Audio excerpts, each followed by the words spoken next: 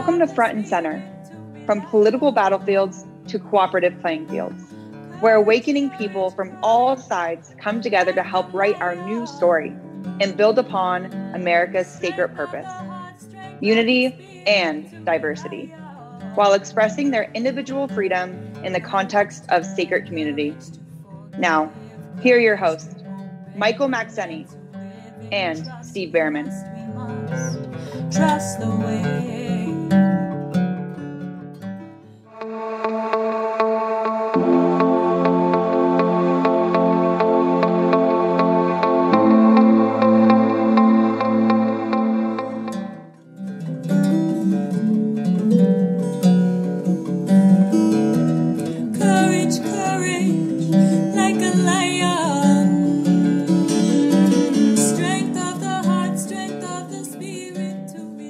Welcome to Front and Center, from political battlefields to cooperative playing fields.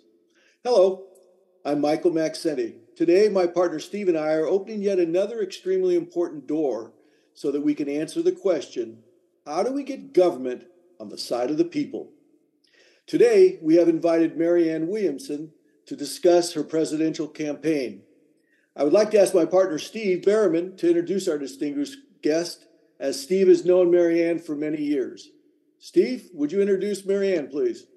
Thank you so much, Michael. Welcome, Marianne. You know, what I've always appreciated about Marianne Williamson is her commitment both to individual spiritual awakening and also societal transformation, starting with her first book, The Return to Love, which we actually need to do, and then through The Healing of America, and more recently, The Politics of Love. On March 4th, which is the perfect day to March 4th with a new campaign, she announced she's running for president as a Democrat.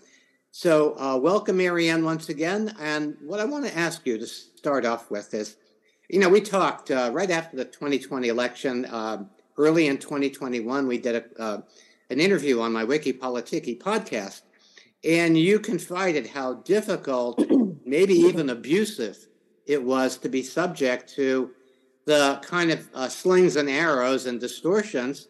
And that was just from your own side, right? So please tell us what has changed internally and externally that makes you willing to go through this again? Well, I don't know that so much has changed externally. If anything, the viciousness is already coming at me, the cannonballs. It's a dirty business.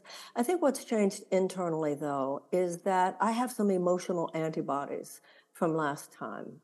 I don't fall apart inside. Oh, my God, how could they lie about me? I know they do. You know what I mean? It's like that's what they do. A scorpion stings. So that has changed inside. On the outside, two things, hopefully. Hopefully, I can put together a campaign that is powerful enough to take on these turbulent seas of what they throw at you. And also, I hope that other people are seeing through it more, are seeing what's really going on here. I think a lot of Americans are recognizing how deeply corrupt our system is. There are billions and billions and billions of dollars to be made on the status quo. The status quo is corporate-backed rather than people-centered, as Michael was saying before. So Lincoln had said on the battlefield at Gettysburg that the men who died for the Union, that battle having really turned the tide, so it looked like, you know what, the Union is going to win this thing, which wasn't always true during the war.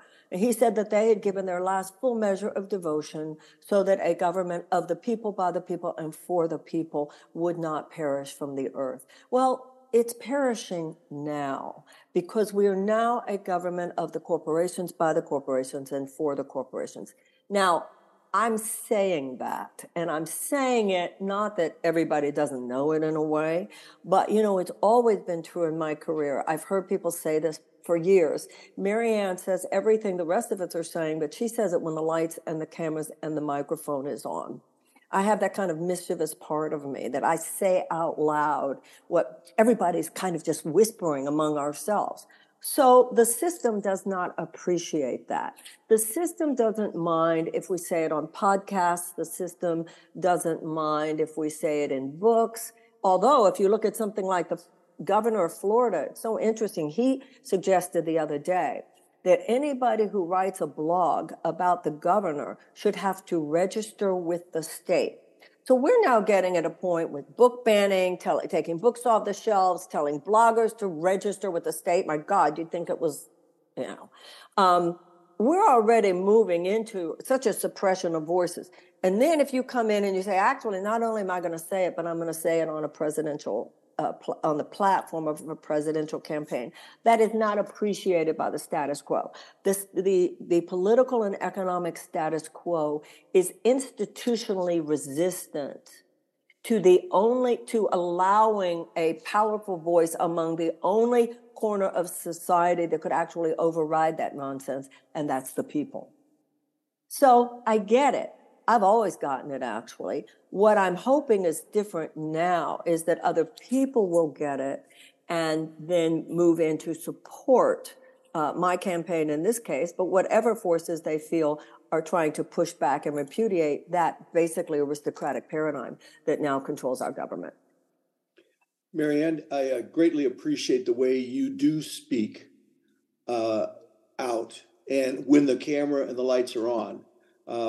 And that's one of the reasons why I was attracted to you when I was introduced by a mutual friend to you back in 2014 and went up to Malibu and listened to you. And I thought to myself, how much I really liked your willingness to speak out and say what people think. You just, and I know you've been attacked because they want to keep the conversation about issues that they can create about background and crap like that. But because they don't want the conversation to be about not just the issues, which one of the things I want to get into with you in a few minutes is you've got some great issues. You go into on your website, you've got 16 different issues there that you go into and 3 primary ones of which I want to delve into a little bit in a minute. But they don't want to talk about the issues. They want to make it about other background things to keep the focus off the issues. And so I greatly appreciate that. And they don't want us talking about the most important overriding thing, which is the question of how are we going to govern ourselves? How are we going to allow ourselves to be governed? Do we need monarchs and kings and dictators and rulers? Or are we the people going to come around to answer that question that our nation was founded on? Are we capable of self-government? They don't want that conversation. They want us thinking only in terms of issues based on societal differences and economic differences. But today you wrote something in an email that I wanted to draw the audience's attention, and it was regarding the SVB bankruptcy, and I really appreciate it. One of the things you said here is, why aren't we rescuing the 1 in 4 Americans with medical debt when we could eradicate that travesty with universal health care? Why aren't we rescuing people carrying ridiculous college loans, given that until the 1960s, college tuition was practically free throughout the country? It simply isn't right that our government is so quick to bail out Wall Street while Main Street struggles year after year. Can you elaborate on that? Because that's right to the point. During the 1970s, the average American worker had decent benefits and could afford a home and could afford a car and could afford a yearly vacation and could send their kids to college. That was the 1970s. Since that time, there has been a $50 trillion transfer of wealth from the bottom 90% of Americans to the top 1%. And the claim of trickle-down economics, neoliberal economics, et cetera, was that if you moved all that money into the hands of the stockholders, the hands of the CEOs, they would be job creators, and all of that money would trickle down into the hands of the peons down on the floor. Well, not only did it not lift all boats, as they promised, it actually has left millions and millions without even a life vest. We have 1/3 of American American workers who live on less than $15 an hour, can't even find a place to live. We have 68,000 Americans who die from lack of health care every year. We have 18 million Americans who cannot afford to fulfill the prescriptions that their doctors give them. We have 1 in 4 Americans living in medical debt. We have half of our seniors living on less than $25,000 a year. We have 12 million hungry children. And this is the thing. We are the richest country in the world. So when you look at things like universal health care, tuition-free college and tech schools, which we had before the 1960s, when you look at free childcare, when you look at paid medical leave after the birth of a child, when you look at a decent minimum wage so that it's a living wage, those are considered moderate positions in any other advanced democracy. The American people have been played. It's as simple as that. The American people have been trained to expect too little. The American people have been told that those things are complicated. They're actually not complicated. They're corrupt.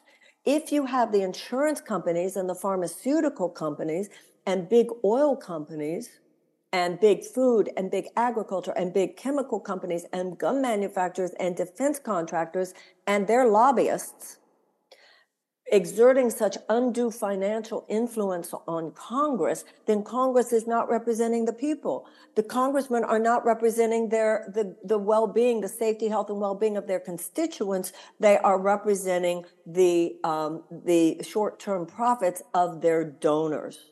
That is the essence of corruption. Now, at this point, we're always playing whack-a-mole. We're always saying, well, maybe we can fix it over here. Maybe we can fix it over there. We have to address the underlying cancer here. We have to address the fact that because of this undue financial influence, you've got 20% of Americans. You've got 20% of us for whom the economy is fine, basically. But the problem is, it's like an enchanted economic island where 20% of us got into the club, and the club's a good place. But it is surrounded by a vast sea of economic despair. When you have 64,000 people living 64% of Americans living paycheck to paycheck, 60% of Americans unable to absorb a $400 unexpected expenditure, 600,000 people who are homeless, but many more than that, afraid of becoming homeless if they miss their next rent check. What you've got is a situation that is unsustainable and immoral, the level of economic despair, while a tiny, tiny few do so well. And you have government policy that consistently does more to make it easier for those who already have to do even better, and consistently harder for those who do not have to get into the club or to make it at all. Now, what I have come to realize, and what I think most people are waking up to, is that status quo will not disrupt itself. So the question before us is, how are we going to disrupt it? Now, there are going to be a lot of things involved here. Number one, the awakening of the American people to get out of your disengagement, to get out of your, it's not my business, I'm not political, to get out of your cynicism, which is just an excuse for not helping, to realize that if we're going to save our democracy, because the situation I just described, you can't have that and have a democracy. We've already slipped over into what's called an oligarchy. It's the moneyed forces are ruling things here. And we're already seeing the deadly consequences. That's what the train derailment in Ohio was. That's what a bank collapse was. That's what the Willow Project is. It's constantly, whether it's bank, in those cases, it was a railroad industry, it was the banking industry, and it was the big oil. These are the forces that continue to have their way. They are of themselves amoral. But amoral things always lead inevitably to immoral consequences. Because if you're amoral, you just don't care. It's sociopathic. You're just not thinking about people. You're not thinking about animals. You're not thinking about the planet. You're not thinking about our grandchildren. You're just thinking about that economic bottom line. And people can see now, oh my God, we're dying under the weight of this. We're with the Willow Project, for instance, we don't even know if this planet will be habitable for our children. The status quo will not disrupt itself. However, the people whose careers are entrenched in that status quo, their claim is, oh, only us. We're the only grown-ups in the room. We're the ones, because we're so entrenched. We're the sophisticated ones. You know, we're the ones who drive us out of this ditch. No, they're the ones who drove us into this ditch. And they are so entrenched within it that I think it is going to be somebody from outside. Like, look at me, guys. I don't have a political career to protect. I'm not standing in line. Okay, we won't primary Joe Biden because the DNC says we're not supposed to. And if I do, then I'll be hit by the political establishment. Yeah, like I've been. I understand it. But at this point in my life and in my career, bring it on. If people join with me and help me and support me, otherwise it's just, they're going to have their way and clear the field of anyone who is questioning the way they do business. What you described there was what I've described for many years as the Hunger Games society elites. And those That's exactly books, right. The woman who wrote those books very specifically to help wake up the millennial generation and others to the long-term consequences of the path we're on. And you can see it coming more and more, and their feigned compassion as they send our people off to war while they drive by as there's well-intentioned voyeurs in their cars looking at the homeless going, gee, so. Yeah, it's really too bad. It's really too bad playing their violins. Yeah. Mm-hmm. Thank you, Michael. You're right. It is the hunger. That's very well, it's very, very well put. It is that brutal. It's that brutal, and it's getting there with the censorship, and it's getting worse. And on. There's a quote that is on your website that I want to draw out because it's really, I think, important for this time, and that is, as our case is new, so we must think anew and act anew. That's Abraham Lincoln. We must disenthrall ourselves, and then we shall save our country. Abraham Lincoln. He said we shall nobly save or meanly lose the last best hope on earth. And your point about waking people up has been very frustrating for many, including myself, on this political reform journey for the last, for me, almost 13 plus years now. But I've been reminded by some of my friends in this that they started on it as early as 1977, and Ross Perot in 1988. But I want to transition in our limited time, because we could talk a lot about this, but I want to go to you have 3 featured policies that I'd like to give you the opportunity to go into on each of these. Let's talk first, if you will, the whole health plan. Can you describe your whole health plan? Well, there are 2 issues in the whole health plan. First of all, we need universal health care.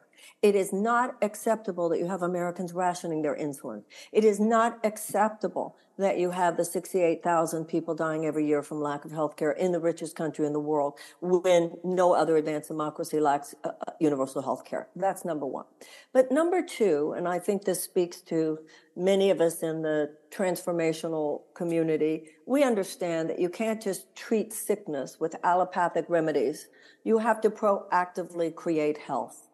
And it's like I had said during the last campaign, we don't have a sickness care system. We don't have a health care system. We have a sickness care system.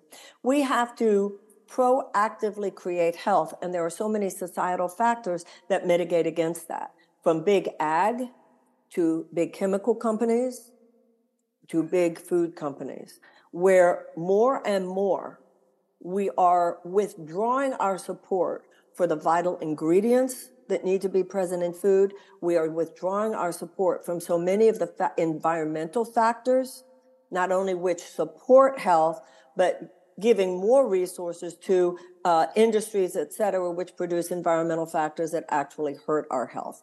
This is what happened because of the orgy of deregulation that came about in the 1980s. Money. And they said that these were job-killing regulations. They were safety regulations. They were food regulations. When you guys and I were younger, somebody from the FDA could walk into a grocery store and say, This is a known carcinogenic. Get it off the shelf. Today, there's now been a ruling that the onus, the burden of proof would be on us to prove that it's hurtful on state after state after state. They have whittled down the power of the food inspectors to the point where really the most that they can do now is write a very polite letter to the CEO of the company and go, please, sir, would you please consider taking that obvious carcinogen that hurts the brain of a developing child? Please, sir, we don't want to in any way undercut your authority as a great leader and captain of industry, but would you please consider not poisoning our children? Yeah. And then that CEO and that company, whose main goal is to serve their stockholders, may or may not say no.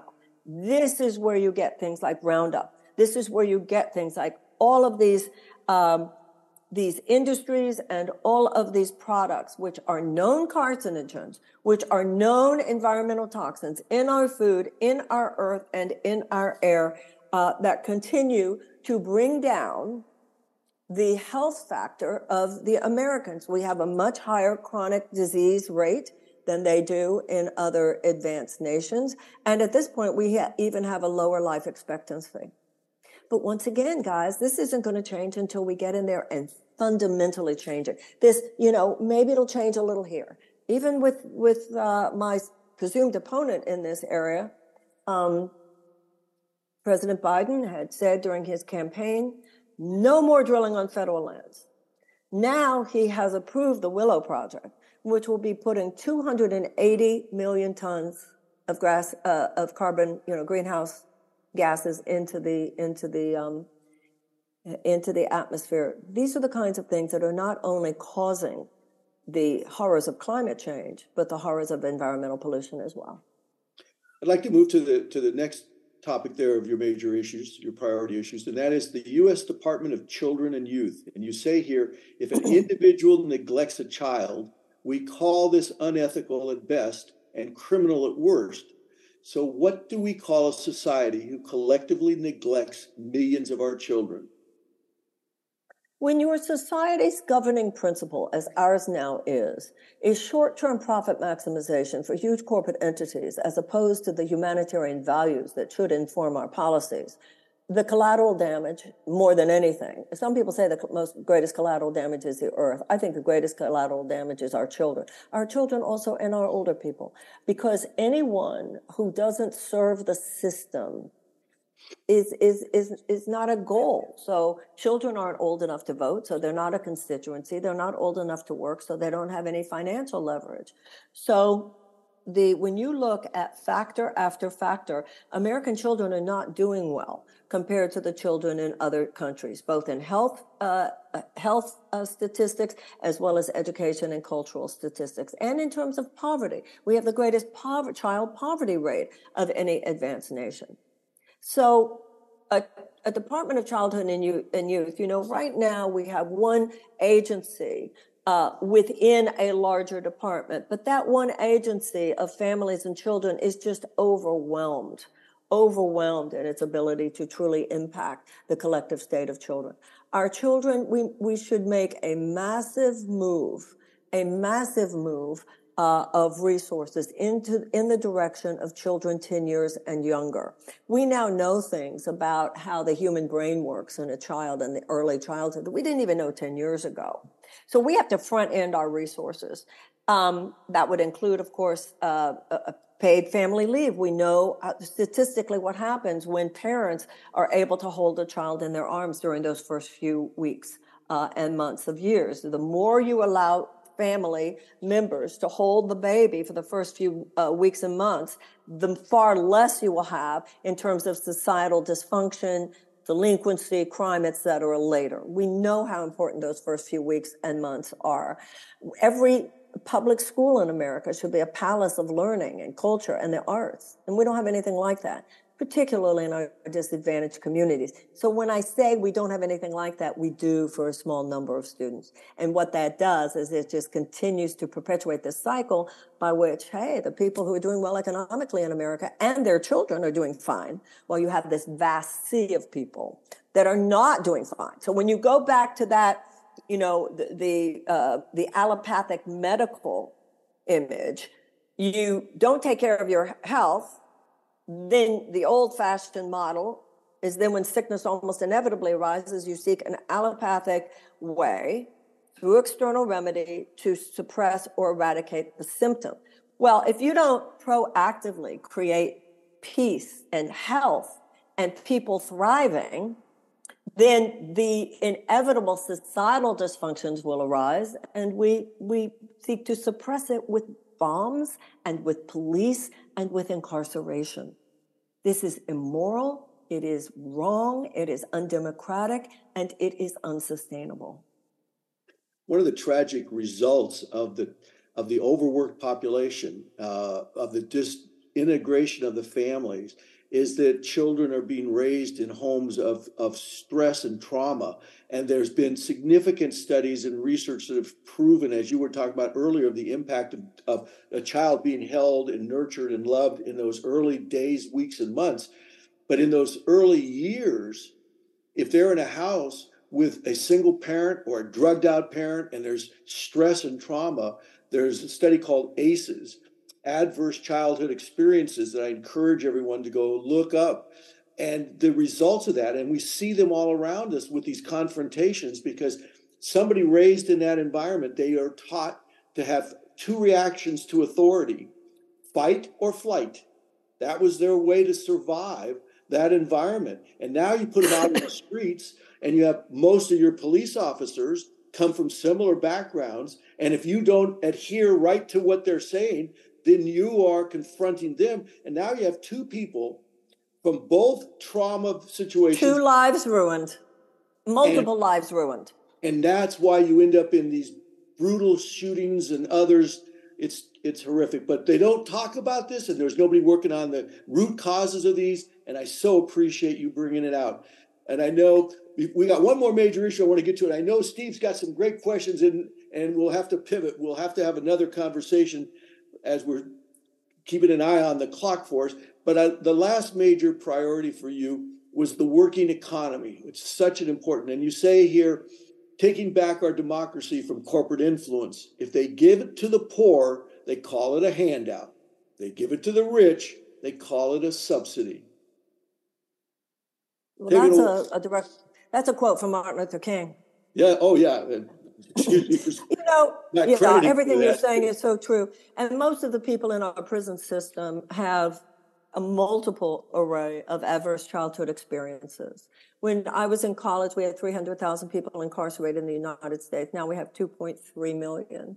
And also there's a certain number of people that you can have incarcerated within a particular community, after which the incarceration rate actually increases crime because of all the lives that are destroyed because of the person who was incarcerated. Yeah. So these, adverse child experiences, I'm not saying that economics is the only factor involved there, but you can't ignore the economic factor that is involved there. If you have a child who goes to a school where they're not taught to read by the age of 8 or 10 at the highest, then the chances of high school graduation are drastically decreased and the chances of incarceration are drastically increased. So everything from universal health care, including maternal health, everything from a guaranteed living wage and a guaranteed job, which something like the Green New Deal would help create. Everything like maternity leave, everything like paid sick, guaranteed sick pay, everything like free college. These are the kinds of things that make life bearable for a huge portion of our population that is drowning. A huge portion of our population, people are shackled. Not every chain is visible. You know, when we talked about that neoliberal chapter, what it's done is it's created a shrinking of investment in public sphere and an increased privatization. So we've just got a system that just gives the resources of the country ever more into the hands of those who already have wealth. And it's like the old aristocracies, you know, the old landed gentry, except now it's corporations. That's why it's often called the corporatocracy, and the money they exert on government. And I'll tell you something, when you start talking about the marriage of government and corporate power, that is the essence of fascism. And that's what's allowed fascism in. So we have a fascist threat at the door. And I'm reminded of a line from Franklin Roosevelt, who said, we wouldn't have to worry about a fascist takeover as long as democracy delivered on its blessings. And the problem we have now is that democracy is not delivering on its blessings. And I'm running for president because we better start delivering on its blessings, and we don't have time to wait. And for our audience, before we pivot directions, then Steve's got some great questions. I want to remind everybody to go to Marianne2024.com. That's Marianne2024.com. And look at the issues that she brings forth so eloquently that need to be on the table and discussed. And then we need to not just talk about them from outside the system, but inside the system. And we'll get into that in a little bit, but I know Steve's dying to ask a question. I appreciate it. I'm living the answer. Thank you so much. Marianne, there was so much that you said that resonated, and where you're talking about this distribution of wealth issue, I'm reminded of Arnold Toynbee's analysis of the rise and fall of civilizations. And he said that a sign of a civilization in decline is growing gap between rich and poor. And he said that it wasn't as much an economic issue as it was a moral issue, because it meant that this society was not taking care of the least of us. And so I think that I want to talk about a unifying thing that you bring, and I want to talk about a challenge. The unifying thing that I think you bring, that perhaps no other Democrat brings, is a serious foundation on the spiritual ground of being. That's been part of your, it's not like imposing religiosity on the people, but it's simply acknowledging that there is this spiritual ground of being. And I think that was a way that you were able to make a bridge during the last election to certain Christian conservative voters who said, finally, there's somebody over on that side who doesn't believe that only the material world is real. So I think that there's something very significant about that. Now, the divisive issue, I would have to call the elephant and the donkey in the living room. And that has been the COVID crisis and division and separation that's happened over the past 3 years. And you and I know that there are people in our community who did not go along with the official narrative. I myself chose to not get the shot because I looked at all the facts and I went, it's not for me, not for my well-being. Well, of course, I was deplatformed by people. I was told by the media that I should be put in jail. I actually heard people say that we should be executed. So what we're now dealing with, and this includes people who are identified as progressives too, what we're now dealing with is an intensified, polarized narrative, where on one side we have the DeSantis, who is banning books,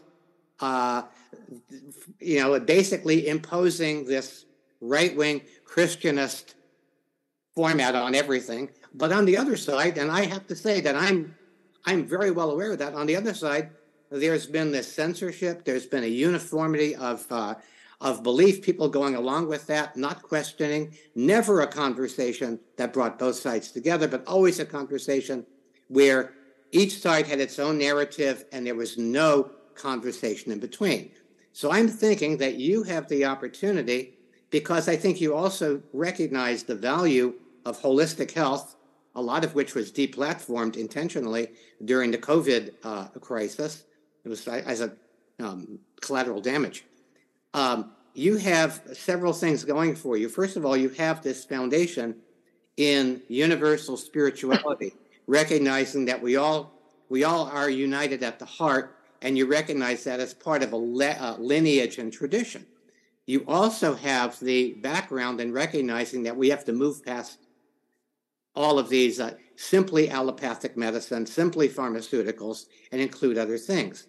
And then you also have the economic program, which all of the populists over on the Republican side would go for, were it not for the divisive cultural issues. That's exactly right. Two political parties insist on ginning up their base.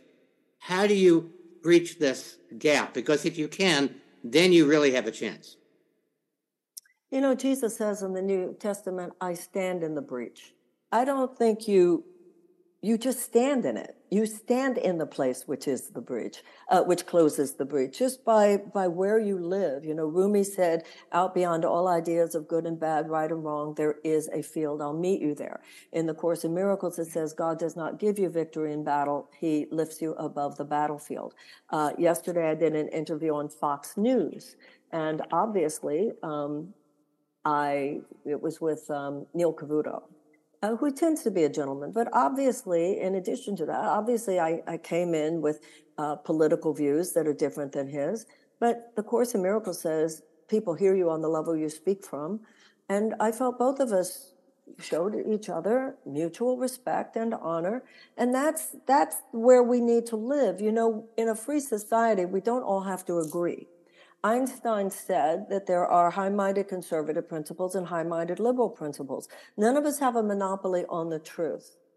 It's a quality of personhood that closes the gap, that heals the breach. It's a quality of personhood where you are standing in conviction about what you believe, but you are saluting in your own energy the honorable, noble, human truth of the person who's standing in front of you. And when we stand on that ground, then we can have all kinds of debate. It doesn't break down because it's not personally mean. That's what's happened. People are mean.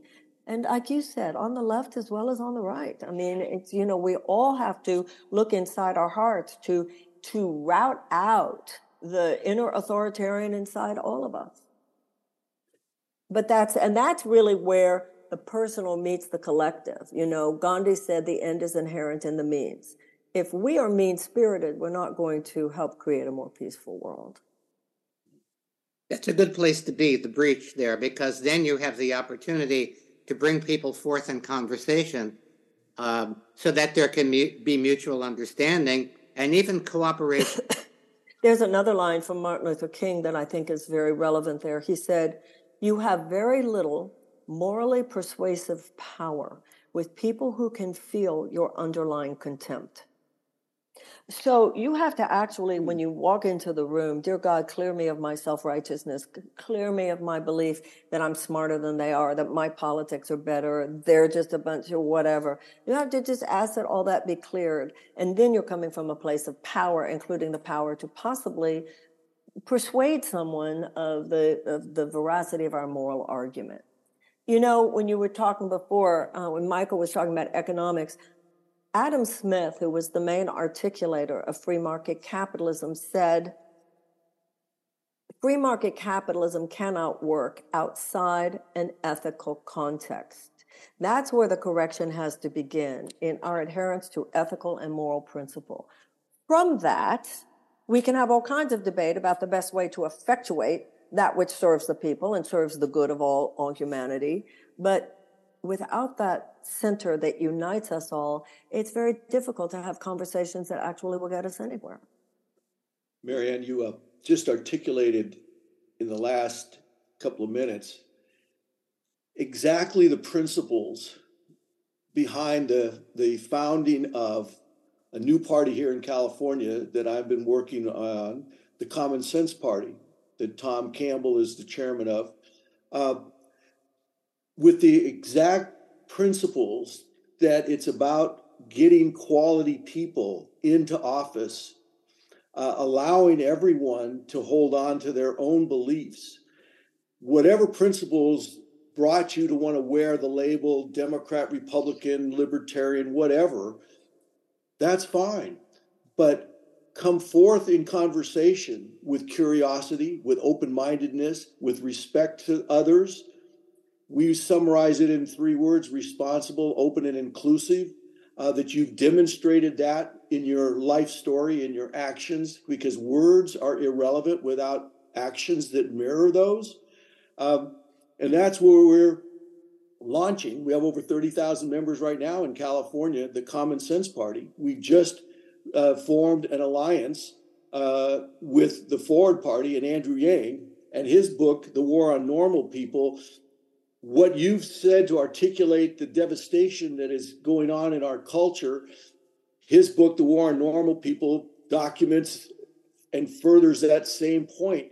And yet those politicians who are representing these 2 parties represent the leadership of these parties and the special interests behind them, not the people. And it's best leaving an issue unresolved because it motivates their base to come out to vote, and it motivates their donors. And that's why we don't see these issues being solved, because the lack of incentives, and the good people who run for office have to adhere to what leadership tells them, or because the way the rules are written, they have no chance of getting elected. We believe strongly that as soon as there is a viable new party based on principles, not any orthodoxy, the good people that did run for office and get elected, as soon as they have an option to get reelected, they will be able to stand up to leadership, do what their heart tells them is the right thing to do what they've told their constituents they were willing to do, and what their constituents expect. Then they'll have a way to get reelected by doing the right thing, not by being beholden to the leadership of these 2 existing parties. I encourage you at some point to consider this opportunity to run as a common sense Democrat and help promote. I think I am. A new understanding. I think I am running as a common sense Democrat, and I would encourage you to consider endorsing my candidacy. You're here, girl. Yeah, thank you, thank you, because it's a transitional process to get to the point where a third party, as American is currently constituted, will be electing a third party person. Andrew has said to me, and by the way, War on Normal People is a great book. I read it during the 2020 campaign. Andrew has already generously given to my campaign, and they're not planning to have a presidential candidate, and I hope that you will consider endorsing mine, because ultimately it should not be about our party. It should be about the things that you've said. Well, the timing is getting right. Thank you. For this change. I hope you consider this conference, INC 23, if you haven't considered that, to be a speaker there. I think it would be a great opportunity for many people to hear the type of collaboration that is necessary. And we will have representatives from the Forward Party and from the Common Sense Party there, because we exemplify our relationship, the type of relationship that multi-party democracy needs, and that's close collaboration based on principles, and yet allowing for individual differences. And people criticize Forward and Common Sense because we don't come out with, quote, platform like your particular platform issues, because we believe that the organization should only establish principles, and it's up to the candidates to go into the specifics of details, and then it's up to the voters to choose this candidate over another candidate on the issues, but the party guarantees the principles, and that's where a bottom-up policy rather than a top-down policy. Yeah. Well, I don't know if I've received an invitation to that, but if I do, I certainly will look at it, of course. And thank you so much for telling me about it. Yeah. We'll do Steve, that. do you have any last questions before before you ask your final question? I want to thank you so much, Marianne, for being willing to be in that breach, to be able to hold that container for people to engage heart to heart and come up with, as we say on our show, seeking the whole truth together. And I also want to say that as a common sense Democrat or independent Democrat, you're bringing something to the Democratic Party that nobody else right now is bringing. So I think that that's very important for people who are recognizing that it's the Democratic Party. Let's face it, it's been like the Peanuts cartoon where Lucy pulls away the football every time Charlie Brown tries to kick it. Exactly what it's been. That's a perfect image. Yeah. That's a perfect image. But true. Sad but true. So you have the help me get elected, and we're going to change some of that. We will. Michael, you got one last question, right? Yeah. Marianne, I want to close the show with this. I want to ask you this. Please describe for us, what is that most beautiful and just world that your heart knows is possible? One in which people feel permitted and invited to spread their wings, to become all that they can possibly be in this lifetime, to completely actualize their God-given potential, where they not only know that that is limitless, but where they feel that other people and the factors of the society around them actually support them in that effort. And that from that place, which can only be a heart-centered place, we find each other at ever deeper levels. And from that, unlimited creativity, unlimited productivity, and unlimited joy and peace will emerge. That's the world that I see in my mind's eye, but which I know that it is ours to co-create with God. There is an old rabbinical saying, you are not expected to complete the task, but neither are you permitted to abandon it. Thank you. That's beautiful. Thank you so much. Thank you so much. And unfortunately, we're out of time today. Hopefully we'll get Marianne back for some more in-depth conversation. And if you're watching on YouTube or listening on our audio podcast, please subscribe, please like, and of course, please share with your friends and family. And if you would I hope anybody who does feel moved, who feels that this conversation should be out there as part of a presidential campaign, I hope people will not forget that even a $5 donation, $3 donation, $10 donation does make a difference. This is not a corporate-backed campaign. It's only if we ourselves participate that we can have it out there and make it real. So thank you. Thank you so much for letting me add that piece of information. And with that, we must say goodbye. Steve? Well, thank you so much, Marianne, and we will see you on the trail.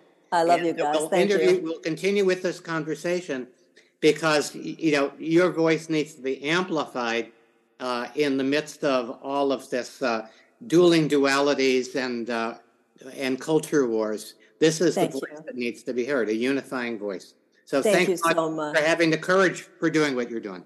Thank you, guys. Much love. Okay. So from political battlefields to cooperative playing fields, it's a long journey to the more beautiful and just world our hearts know is possible. Let's go there together. Thank you so much.